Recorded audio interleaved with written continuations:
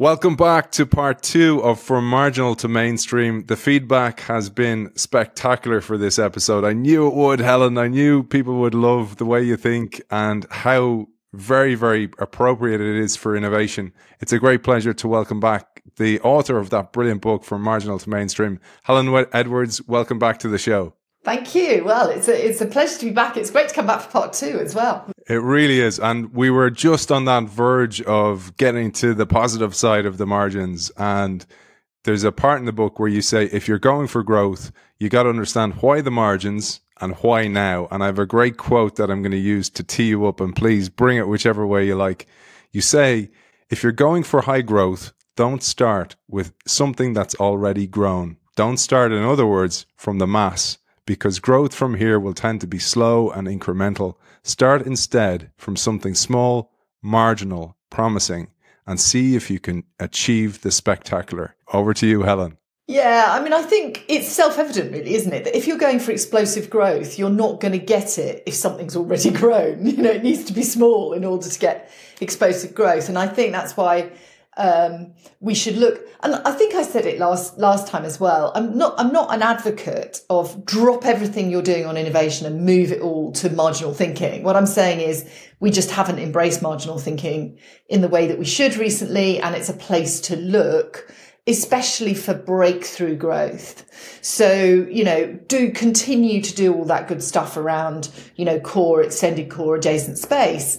But we are all charged with looking for breakthrough growth as well. And this is a place to look. And I think when I was looking at this myself, I think there are some really big reasons in a sort of why now for that as well. And I think there are a few cultural factors that are pushing in marginal sort of direction. So one is social media, of course. And what I mean by that is not influencers, because I think I also said last time, by the time you've got an influencer or a celebrity all over it, it's not marginal anymore. So what I mean by that, where social media can help us, is that these behaviours are more visible to us across the globe more easily.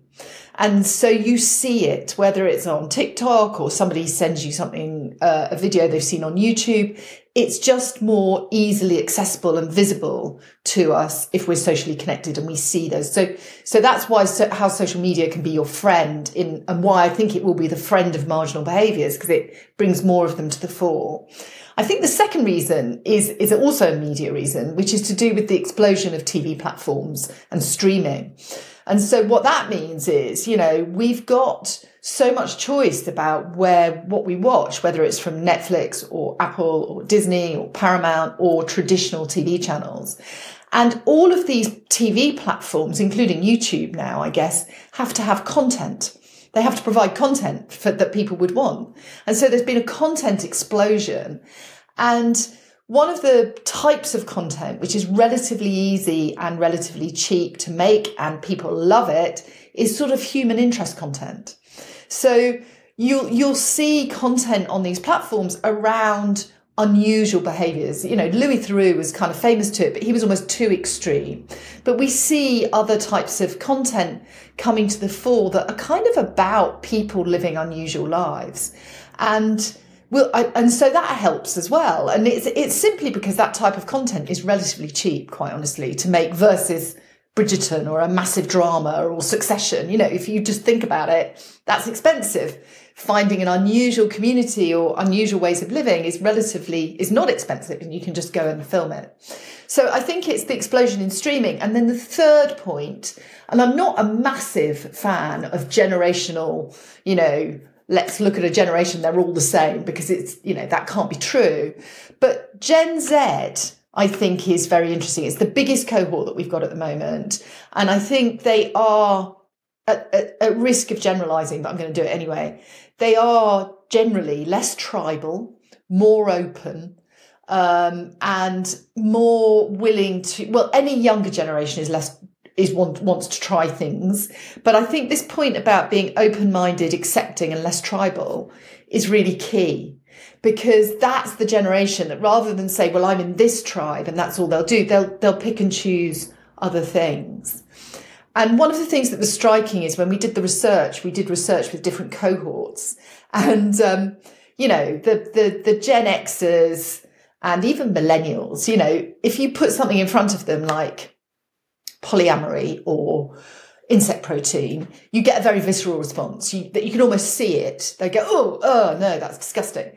Whereas with the Gen Zers, what you kind of got was you could see that their visceral response was probably disgust, but they would stop themselves and they'd go, well, obviously I'm very open-minded. So anyone who wants to do that. So there's it is a generational attitude of, I'm not going to judge. I'm just not going to judge. And we really saw that, actually. There's a third part in there that you talk about in the structural and cultural changes. And it's one that's very dear to the heart of this show and something that you were even talking to me about off air, which is diversity. And there's a beautiful quote that I just have to share in here that you say, the combination of diversities now beginning to enrich the workplace gives the promotion of marginal behaviours a thrust from the inside, from the corporate world out. The more people differ in their ethnicity, gender, background, age and sexuality, the greater the likelihood that they will have encountered different marginal behaviours and life choices. Combine that with a declared celebration of diversity of thought and you will get people speaking up for those marginal behaviours in corporate decisions, innovation programs, new product development, new market categories and new routes to growth. This diversity on the inside is one of the reasons we will see more ways to satisfy the extraordinary behavioural diversity that exists, hitherto often unrecognised in contemporary society. I absolutely love that excerpt, and this is something that's very dear to your heart. Completely, yeah. So I've talked about three almost like external cultural factors that are a reason why I think marginal behaviours will have more propulsion. But this one's an internal one. Business has talked the talk of diversity for a very long time, but I think it now really is becoming real. And what's wonderful, I think, about modern diverse thinking is it goes beyond gender and ethnicity, I think, are like the starting blocks. And now we're seeing diversity of thought, diversity of background. And at the same time, culturally, businesses are much more open to collaboration and hearing people's ideas from across the organisation. So, when I first started working, I probably never shared my thoughts because I just did as I was told from my boss. But now that's just, I was saying the other day, the barista can kind of question our choices. Anyone can question our choices. And I think there's a lot of good that comes from that. So it means that internal combination of we will have true diversity within this organisation. We're not just going to employ people who are a bit like us. That's brilliant for all the good reasons that diversity is good, but it's also brilliant for growth because it brings in people who've had different backgrounds, different life experiences, and they can bring all of that to an innovation work stream that had never been had before. So that's brilliant. So you'll have people who have come into the workplace who may have been brought up in a new nomadic way or were homeschooled or, whose parents were vegans, and they bring all of that into, the platform of marketing, which I think is brilliant. It really is brilliant. And I love that whole section of the book as well. There's so much in the book and the research really does shine through. We covered the beacons in part 1, but in part 2 of the book, you go deeper into those beacons and you take them in pairs. And I thought we'd do that today and try and pick some of the behaviours that you researched. For example, beacon 1 and 2, you have intensity and resistance, and you use the great case study of homeopathy to bring these to life. Maybe we'll do that for our audience. And again, shining a light on these two beacons that we covered in part 1, intensity and resistance. Well, homeopathy is such an interesting one because I think intensity and resistance I talked about last week, you need them both. So you need intensity because if you haven't got a small group of people who really, really believe in the benefits of this behaviour, it's never going to go anywhere. It's just going to fritter and die. And then resistance is self-evident. If there weren't resistance, it wouldn't be marginal. It would be mainstream. Now, homeopathy is a really interesting one because it's never really become mainstream. And so when we wrote the book, we wanted to look at behaviours that have made the journey, like veganism, exercise for its own sake, which I talked about last week, tattoos, even mindfulness and sleep. They kind of have made the journey, but homeopathy never really has. And part of the reason is, there are intense advocates for homeopathy. They really believe that it can have a clinical benefit. It's been around an incredibly long time. But equally, the resistance to homeopathy is sort of practical and emotional. So there's also a very strong and powerful scientific body that says homeopathy just doesn't work. And they've got scientific evidence for that. And so the resistance, in a way, particularly from a very authoritative body, and I think this raises a slightly different issue around resistance, which is if you've got resistance not just coming from people who are going, I don't really believe in it, or it's a bit weird, isn't it, or whatever. If you've also got resistance coming from a powerful unified body like the clinical medical community, I think you've got, that is a big wall of resistance that is probably hard to get over. And I think in the end, that's what's held homeopathy back, combined with the fact, I think homeopathy would be ripe for reframing. Because when I started to look at homeopathy itself in a bit more detail, one of the things that we saw was that the homeopathic consultation, if you like, is very whole person. So it's not all about the diluted version of the thing that's meant to cure you. It's more about, let me look at you holistically as a person. But what homeopathy have always done is put homeopathy against traditional clinical pharmacology. Whereas if I were in homeopathy, I would be saying it's adjuvant to traditional therapy. So take your traditional, pharmacological drugs and do homeopathy, because our whole person approach means that we have the ability to partner that with the placebo effect, which is so powerful. There's nothing fake about the placebo effect. And homeopathy, I think, could be reframed as a sort of placebo effect releaser, if you like. Now, it's never done that because its argument is all about we work just like that. But you can come at it another way. I wanted to come to that, actually, the misalignment and reframing, because even you talk about, the alignment becomes, we're both trying to get people well again. We're both trying to get people into optimal health.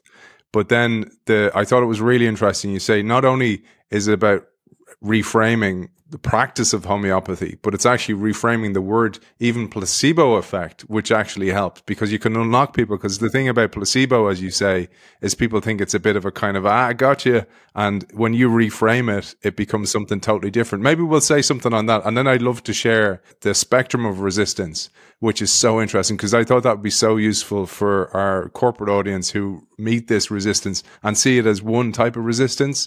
But when you see it as a spectrum, it gives you a way to unlock it. So maybe we'll come back to that after covering misalignment and reframing, particularly to do with the placebo effect.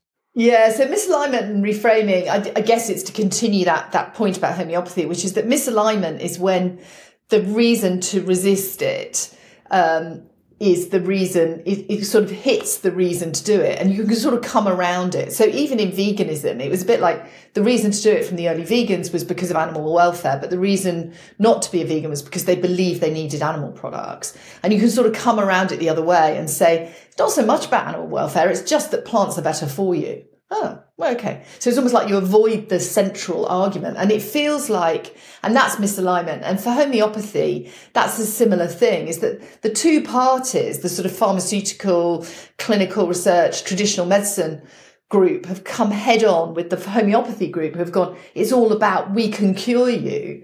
Whereas actually, you can come around that and say, homeopathy does something slightly different. Traditional clinical, drugs are about a chemical effect in the body, and you've got all of your research that you do, but we're doing something else, and it affects the mind as much as the body because of how homeopathy works. And the placebo effect is just so powerful. And you're right, Aidan, usually because in clinical trials, there's that kind of, am I taking a placebo or not? And I think that's what's done for it, actually, is that it's seen as the thing that won't work because you're in a clinical trial. Whereas the placebo effect is on its own incredibly powerful. So I mentioned this resistance and in particular the spectrum of resistance. And I thought beyond this being useful for a marketer and understanding marginal behaviours, it's so useful understanding resistance in any phase as an entrepreneur, as a startup, or even as a corporate entrepreneur trying to bring a new idea to life. I'm going to share on the screen now figure 4.4 from the book, which is this spectrum of resistance you have with behaviour placement. Maybe you'll take us through that, Helen, at a high level. One of the things we found is resistance isn't all the same, and it was well worth you understanding the nature of your resistance. And so what we found, which you're seeing on the screen, is that there's a spectrum of resistance, from resisting something because you literally feel it's life-threatening or dangerous to you, all the way through various shades of weirdness, like it's disgusting, or it's weird. It's, you do it, but it's a bit weird, that's fine. Or I'm resisting. I can see that that's a very nice thing to do, but it's just a bit idealistic, not really for me. Through to, do you know what? I'm kind of interested in that, but I wouldn't know where to start. And so understanding why people resist gives you something to work with for two reasons, really. One is, if your resistance that you're encountering is more towards practical resistance, I'm interested, but I wouldn't know how to do it, then an innovation team has the power to do something about that. You can help make it more accessible to people who are interested in it. So that's kind of understanding your resistance, kind of reason number one. And the second reason to understand resistance isn't static. Depending on what's happening in the external environment, resistance may shift and change over time. So one of the behaviours that we looked at was free birthing. So that's giving birth in as natural environment as possible with the minimum of medical intervention. Now, COVID, that shifted because of COVID, because people, that was seen for many people as a reason to resist it. It's just dangerous. It's, you shouldn't do that. Whereas because of COVID, sadly, hospitals became a dangerous place to be. They're full of infection. You can catch something that could be life-threatening in hospital. So that shifted the resistance to free birthing to something more towards idealistic but impractical. And so it's like, well, okay, I don't want to go the whole hog and give birth in a river with no one around, but is there a way that I could give birth that is more at one with the environment, more natural, less medical? Now, we know about home births, but maybe building on that to make it for a more kind of natural experience is a space that there's more openness to, that there wouldn't have been pre-COVID. So resistance can shift, basically. So let's use that as a nice segue for the next two behaviours. Again, what Helen does later on the book is go deeper into the beacons. And two of the beacons next are accelerators, which like COVID was for free birthing, but also vectors. And Helen takes these in couples like this, in pairs.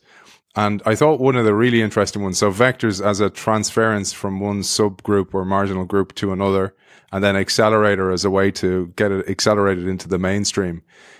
One of the really interesting ones, and you mentioned this in part one, was tattoos, and how tattoos came increasingly towards the mainstream. And and people might not know this, how it's still resisted in places like Japan. Yeah, exactly. So tattoos sort of fascinated me, actually, for a long time, because I'll make a confession. I am an early adopter of tattoos. So I had a tattoo in the early 90s. In the docks. You couldn't get tattoos. It was down in the docks. Yeah. Were you in prison? Yes, I don't even know really why I did it. And my mother still doesn't know. So, but anyway, so tattoos has always sort of slightly fascinated me, because tattoos have a really interesting story, because they are associated with prison subcultures. So very sort of, subversive subcultures, because weirdly enough, there's so much you can't do in prison. And so prisoners would try to find things that ways they could be illegal, if you like. And giving themselves tattoos, often using guitar strings, was a way that they could be dangerous and subversive and different and break the rules. And so tattoos are part of prison culture. And obviously, as we know, they've also been part of sort of services, sailors and that kind of culture. The other thing that comes out of prison culture, which we put in the book, is low riding. When trousers are sort of falling down people's bums, that comes out of prison culture. because they weren't allowed belts. So, and then obviously middle class kids see that and pick it up, and it's kind of cool to be a bit subversive.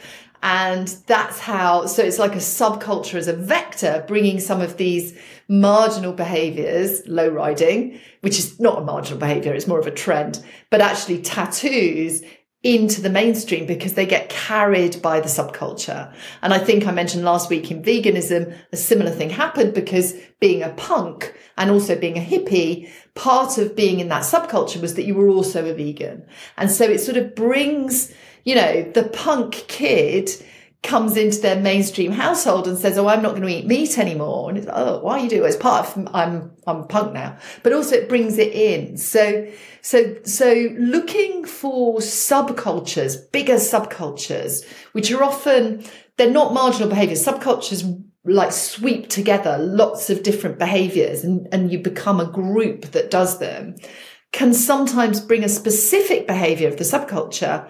A specific behaviour in the subculture has appeal to the mainstream, if you see what I mean. So, you know, a subculture of ex-prisoners, for example, there's lots about that you probably wouldn't want in the mainstream. But tattoos, that kind of can be extracted and is appealing to the mainstream and similar to sort of veganism. And then accelerators is a really interesting one that, again, I think we often forget to do, which is when you're looking at an innovation program, and even when you're looking at branding, which I do, is to go, okay, what's happening outside of all of this that could have an impact on what we're trying to do? And you can usually break it down into sort of social, political, legislation, wider culture, you know, technology, health. And I think in the book, we put a table of the accelerator areas to look at. And it's just a piece of, you know, just be thorough with it. And it's like, okay, are we looking, you know, microdosing, lots of legislation change happening at the moment. We're probably going to see more. Look out for that accelerator. COVID was an accelerator for a number of behaviours, and other kind of social or environment. And obviously, you know, the whole global warming is an accelerator for various behaviours as well. So looking to that wider environment around technology, politics, social and culture, you know, medical, science, and the whole table is there, and just mentally and get someone to do the research, go through what's going on here that could make a difference to us, actually. And one of the things I thought just out of interest to mention was that you talked about, say, for example, the behavior of life logging, something that I do not as a devotee like the people you mentioned in the book, but the really interesting thing was some global event like the pandemic can be an accelerator to do things that you've always wanted to do anyway. And it's just like going, well, now's the right time, or now it's acceptable, you know, even to the point about regulation. I thought that was an interesting point to bring up. Yeah, definitely. I mean, that life logging quantified self is such an interesting marginal behaviour. And I think so much opportunity there as well. Because, yeah, COVID has given it a push, because I think for a couple of reasons. One is people are so much more aware of because we had to be in COVID. Everyone was sort of symptom aware. And, you know, and because we didn't really know how COVID was spread, you then become aware of other people and your proximity to them and how things get spread. So we've suddenly become much more aware of that. But at the same time, I think, particularly in Western cultures, we've all got kind of hit between the eyes about just how under pressure our health systems are. And, you know, maybe it's in a rarefied way. I would say probably wealthier, more middle class. There is definitely a move to say, well, I'm going to look after myself, actually, and I want to optimize myself rather than be so dependent on somebody, a body fixing me that doesn't have the resource to do it. And so, yeah, I think COVID definitely gave that whole quantified self life logging a shove. And then you get brilliant innovators in the space like the Zoe app, you know, where they take a space like, you know, blood sugar, microbiome, and they really double down on that area, which I think what we're seeing is the quantified self being sort of fragmented. So it's kind of like the Zoe app doing the stomach bit. Whoop is a company that make wristbands that focus very much on heart and sleep. Then you've got Calm in the area of sort of, you know, mental health wellness. So it's sort of a quantified self is almost being fragmented down, actually, which is very clever. And this lovely segue again to the next two behavior, or the next two beacons, beacon 6, which is reversal, and beacon 8, dilution, are pretty significant when it came to the great case study. And I was dying to get to this one. You again alluded to it in part 1 about the gentleman being arrested for jogging and what you talk about here is the evolution of exercise for its own sake, but particularly through reversal and dilution, it becomes really, really interesting to look at. Yeah. So exercise for its own sake, which I think we did talk a little bit about last time, which is the notion that really, in the late 60s, nobody did any exercise for its own sake. There was no need to. We got all the physical exercise we needed from just being alive, from having to do work, which was primarily manual, and then having to look after ourselves, which was also primarily manual. We walked up steps. We didn't get in lifts or escalators. We hand washed our clothes, but a massive change happened in the late 50s and early 60s where we were more sedentary. And that is the notion of reversal. And it happened in veganism as well, which is, and when reversal happens, so literally the whole thing turns around, the behaviours around it explode very quickly. So there was no reason for people to exercise for its own sake, go jogging, go to the gym, because actually by the time you just lived your life, you needed to rest, not do more. Then the opposite happened. Living life became so sedentary that you needed to exercise for its own sake to be alive. So it's a complete reversal. And that's when and it won't happen very often, but you've really got to look for it when it does. When that happens, it's like a runaway train. It just sort of takes off. And that's really what we saw with exercise for its own sake. It wasn't just... it just took off, and it's the exercise revolution, and started with kind of jogging and bodybuilding, and it's still, we see that feeding so many categories for the last 20 or 30 years, actually, explosive growth of the exercise revolution. So that's the notion of reversal. It's like suddenly the whole thing flips in the opposite direction. And then dilution is when this is where innovators have a part to play again, which is finding ways to give people the chance to do this a little bit. So Aidan, you even talked about it. You said, well, I like life vlogging, but not in a full-on sort of a way. And that's exactly what innovators have the opportunity to give people. So if you're at that impractical end of the spectrum, very often it's also people going, I don't want to do full-on homeopathy. I don't want to be a full-on polyphasic sleeper or quantified self, but I'd like a little bit of it. And then innovators and businesses can give mainstream people a little bit of it. So if you take something like polyphasic sleeping, which is sleeping according to your own body clock, rather than like you got to knock yourself out for 8 hours at night and then, and again, COVID has given that a shove because people can often work from home. And so they recognize that actually I get a real downtime at 4 o'clock. But then you can give people a little bit of that by perhaps giving them an app, which helps them wind down and wind back up again, along with a tea. Do you see what I mean? So you can help people do a little bit of something.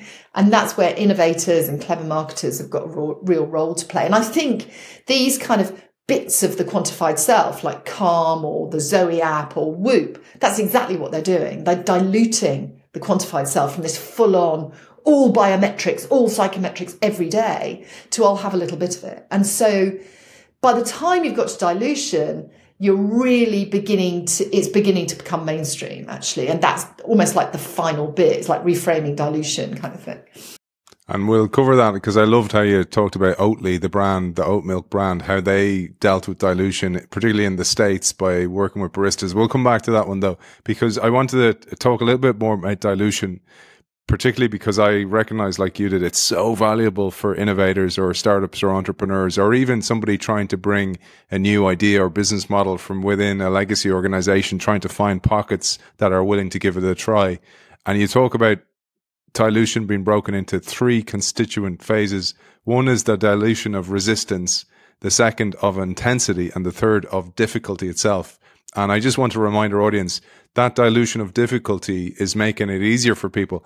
That's exactly what happens with any type of disruptive innovation. It always starts off, doesn't work very well, breaks down a lot, just like the car when it got into mainstream, when it started first been appearing in the world in the late 1800s didn't work. And you had to be really highly skilled to drive a car because it was difficult.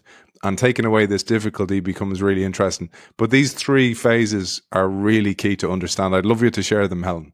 Yeah, so we looked at the dilution. You're right.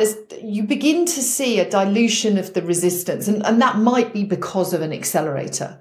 So people suddenly begin to go, oh, hang on a minute. This could be something that, a bit like I've talked about with free birthing or quantified self, that's a dilution of the resistance. Now, at the same time, those intense advocates, you need some of them. And almost always, it's such an interesting thing, intensity, because there's a sort of a push and a pull happening. Because very often the intense advocates of a behaviour want it to be theirs, but at the same time, they believe in its benefits for humanity. And so they sort of want humanity to do it. Do you see what I mean? So there's a sort of a push and a pull going on, because as soon as everybody else does it, it's kind of not theirs anymore, which is why we get that language around a dirty vegan, I think. So it allows the intense advocates to still have a sense of otherness. And I think one of the skills, actually, if you're an innovator who's working with a group of intense advocates, say like people who really believe in homeopathy, is to respect that intensity and not trample all over it. Because if you respect their intensity, they're more likely to help you.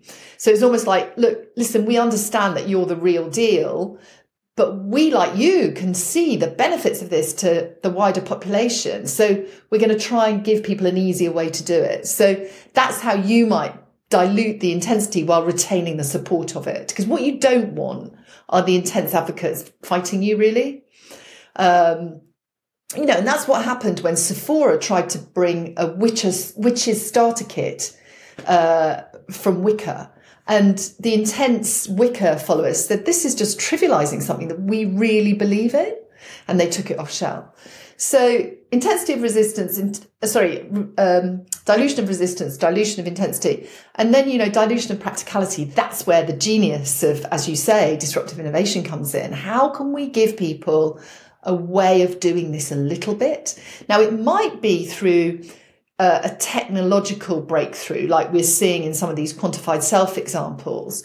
It might be like, I was looking at Wicca over the weekend, and in home decor at the moment, there's quite a big shift towards wanting to have kind of crystals at home because they look beautiful, but also there's a story behind them and there's a spirituality to them and there's supposed to be benefits to them, like rose quartz or whatever. Now that's, in a sense, diluting Wicca to bring it into sort of the mainstream. So it's where people are kind of clever and imaginative about what you can do. And Oatly is a very specific example of what, it wasn't really a technological breakthrough. What they did was just something brilliant with baristas, shall I talk about that now? Yeah, because I wanted there's two case studies we said in part one, and I have to come back to it because a few people emailed me and goes, don't forget to ask Helen about living off the sea. We said we'd come back to kelp. You mentioned kelp in part one. So we need to come back to that. But Oatly is a great case. And the reason I wanted to share Oatly was it brings all the beacons to life and it shows the value of persistence. But it also shows for people who are entrepreneurs, it wasn't the original entrepreneurial team that actually made this succeed. It was a managerial team, and it was just really clever marketing, really clever people. And if they had the value of knowing the beacons, which you retrofit the beacons to it, it works perfectly. So I think using your book, having resilience, having grit, being able to pivot, go with the way the market moves for you, the book becomes really valuable playbook to help you with innovation. Yeah, exactly. And I think that looking at it through the lens of Oatly is a good way of looking at a more mainstream company who's kind of done it. Because I think, but at the back end of the book, I look at two examples. One is a mental health startup called Spill, who work in the B2B space. And they've done a really interesting thing where what they've done is they've decided that, they felt that mental health support shouldn't be so rarefied and should be more accessible to everybody. And they found a way to bring that to people using technology. So they find a way to dilute it, if you like. They also reframed it, actually. So if you think about even the name Spill, is much more accessible. I'm not I haven't got mental health issues. I'm just a regular person who's got problems. They just made it so much easier to be part of. And then Oatly, I think, kind of all the way through, reframing, plant-based to something, again, much more acceptable. It's milk, but it's made for humans. I think just that brilliant. And then they also did a very interesting thing, which was to generate trial. They started in the US, but with baristas. So it was kind of like, target baristas who will recommend it because it tastes great in coffee. People were really worried about the taste. And if you're buying like a $5 pack of it, that's quite a big risk that you think, well, I might hate the taste of it, in which case I'm going to chuck the whole lot away and I can't really afford to do that. But as for baristas saying, well, try it in coffee, which is what they incentivize, and actually oat milk does taste best in coffee, then that's a low risk way to try it. And you've got the authoritative kind of like, halo effect of somebody who knows what they're talking about suggesting you try it. So a brilliant low risk diluted way to try something that carries risk. It's like, why would I buy a whole carton? I might not like it. So Oatly worked really well for lots of reasons, but I think particularly around that dilution one, which is the one you picked up on. And one of the elements of Oatly you mentioned was, for example, when they got that visceral response for people kind of going, yuck, they actually put it on the packaging and made it into a virtue.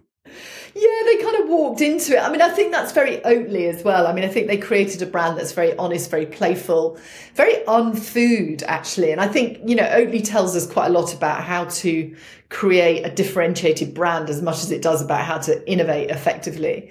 And I think, I've worked in food quite a lot. And if you were to say to a traditional food company, our pack's not going to have any sort of lovely green food values about it, it's just going to be kind of cartoony, they would reject it. They'd say, no, we need the food enjoyment shot and the naturalness. But they went against all of those rules, and they went all of those rules in that they embraced the resistance. They didn't deny it. So it's people saying it tastes like shit. They said, okay, we'll put it on the pack, but because not everybody thinks it tastes like shit. So a very clever, branding and marketing disruption, as much as, that alongside with having a plant-based milk that really tasted good, frankly, bringing that into the market. Because, plant-based milks weren't, especially in the US, were pretty big. I mean, rice milk had been around a while, soya milk as well. For those people, 3 people, you know who you are, who emailed us to say, don't forget to come back to living off the sea. And in particular, what Helen mentioned in part 1 was kelp. So I'd love to come back to that, Helen, and maybe we'll use the beacons again to wrap around this case study.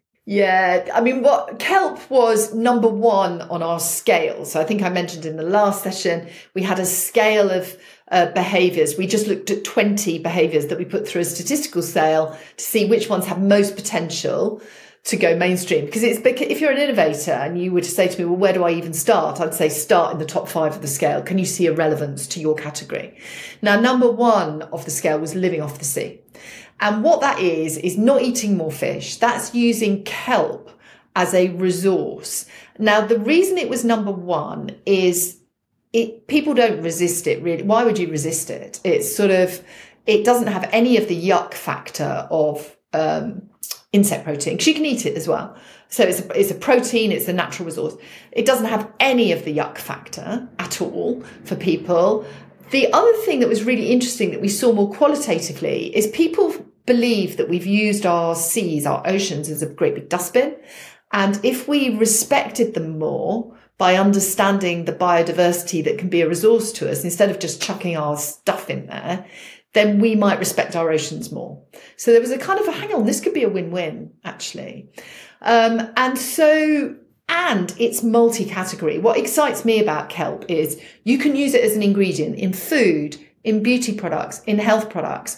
You can use it as a ingredient in packaging. There's a really interesting packaging company called Nopla who make packaging out of kelp that is very biodegradable. You can in fact eat it, but it biodegrades. And it's really a no-harm crop to grow. So a kelp farm, I think, has just been licensed off Wales, I think a couple of weeks ago. And it's kelp, natural ocean kelp grows at 2 feet a day. So, that's why, it's a lot. Naturally at 2 feet a day, exactly. And it's a no harm crop to farm. We won't be damaging our sea's biodiversity. It grows very quickly, very naturally, and it's an incredibly useful resource to us. And I think if you combine that with actually that's us respecting our oceans and what they can do for us, rather than us going, well, there's another place we can dump our rubbish in. We shouldn't dump our rubbish in it, because we want we want what the ocean can give us in the form of, say, kelp. Then I think you've got something really very kind of special and sort of magical that you can bring to multiple categories. So if I were in food and drink, beauty, health, clothing, packaging, I would be looking at this. I'd be all over this right now, saying, how could I use kelp to help me, innovate and grow and connect with people? I love that. And actually, there's a couple of our audience, Lorna and Bill in particular, you guys who work in packaging, and this will be so valuable for them. So I'm going to make sure they come across it as well. Speaking of members of the audience, we have so many marketers who listen to the show, and the last quote and the last section, this last question really for you, Helen, is for them, because it can be so frustrating if you're a marketer, and sometimes an accidental marketer. You've fallen into the role and you're entrepreneurial underneath. And there's a quote here that will just great for so many of them, but I'd love you to expand on it. You say, mainstream marketers may find themselves working in businesses that are not especially entrepreneurial. So how does this balance of risk and reward work in that scenario? How does a corporately trained marketer break old habits and embrace new ones? How do you even begin to convince the multidisciplinary, hierarchical management structures that characterize the corporate world that the whole idea of venturing to the margins is worthwhile? A lot in there, Helen, but at a high level, because the last chapter 9 of the book is dedicated to that question, those questions. But at a high level, you're stuck in a lift with these people. What would you say? I think I would say, I'm not asking for all of our innovation budget. I'm asking for 10% of it, less. And I'm asking for, give me the license to look at this potential in a small way. And I'll keep the risks as low as I can. Because I think in the end, the next 2 to 3 years growth is great, but we all need to be thinking 3 years and beyond. That's how we're going to be really successful as a company, and as human beings, especially in the sustainability space. And so I think as a marketer in a highly traditional business, I would be saying, listen, it's not about flipping everything over here, but just give me a bit. Just give me a bit. Let me run some experiments. I'm not going to bet the house on it. I'm going to do this in a very methodical way. We're going to look at some low-key experiments that could just move us forward a bit. That's what I would do. I wouldn't ask for a lot, but I'd ask for a bit. And there's a thing that actually came to mind, and I said it to a corporate person I was talking to today, is that oftentimes as an innovator within an organization, you're dealing with their marketing team, and all of a sudden the marketing team in your mind become the enemy. And one of the reasons that happens is, and I'm sure you've seen this before, is, say, for example, it was me, not, I'm going to change the names to protect the innocent here, but this guy, Hayden, was working in this organization and had some ideas, tried to bring them to life. And then the CEO goes, oh yeah, work with marketing over here. And then marketing, I'm great, marketing are great. They're always coming up with new ideas.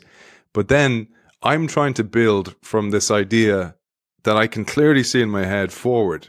And they want to go then and ask the audience what they want, or they want to ask the customer. And just understanding the way you framed that in the book is because that's the way they've been trained, is to ask what the customer wants. If it's negative, oh, I don't want to hear that. And maybe then try and pivot around it in order to get the answer you want, versus the innovator or the corporate entrepreneur in residence is trying to think about this brand new thing that doesn't exist, that they have just this sensation that will work, and they come at loggerheads then. And this is a worldwide phenomenon that happens everywhere, and you have some suggestions to get around that as well. I mean, I think in the end, it's about, I mean, I think with marketers understand that they have to put the consumer at the heart. I think where you can agree is that we've got to put the consumer at the heart of everything we do.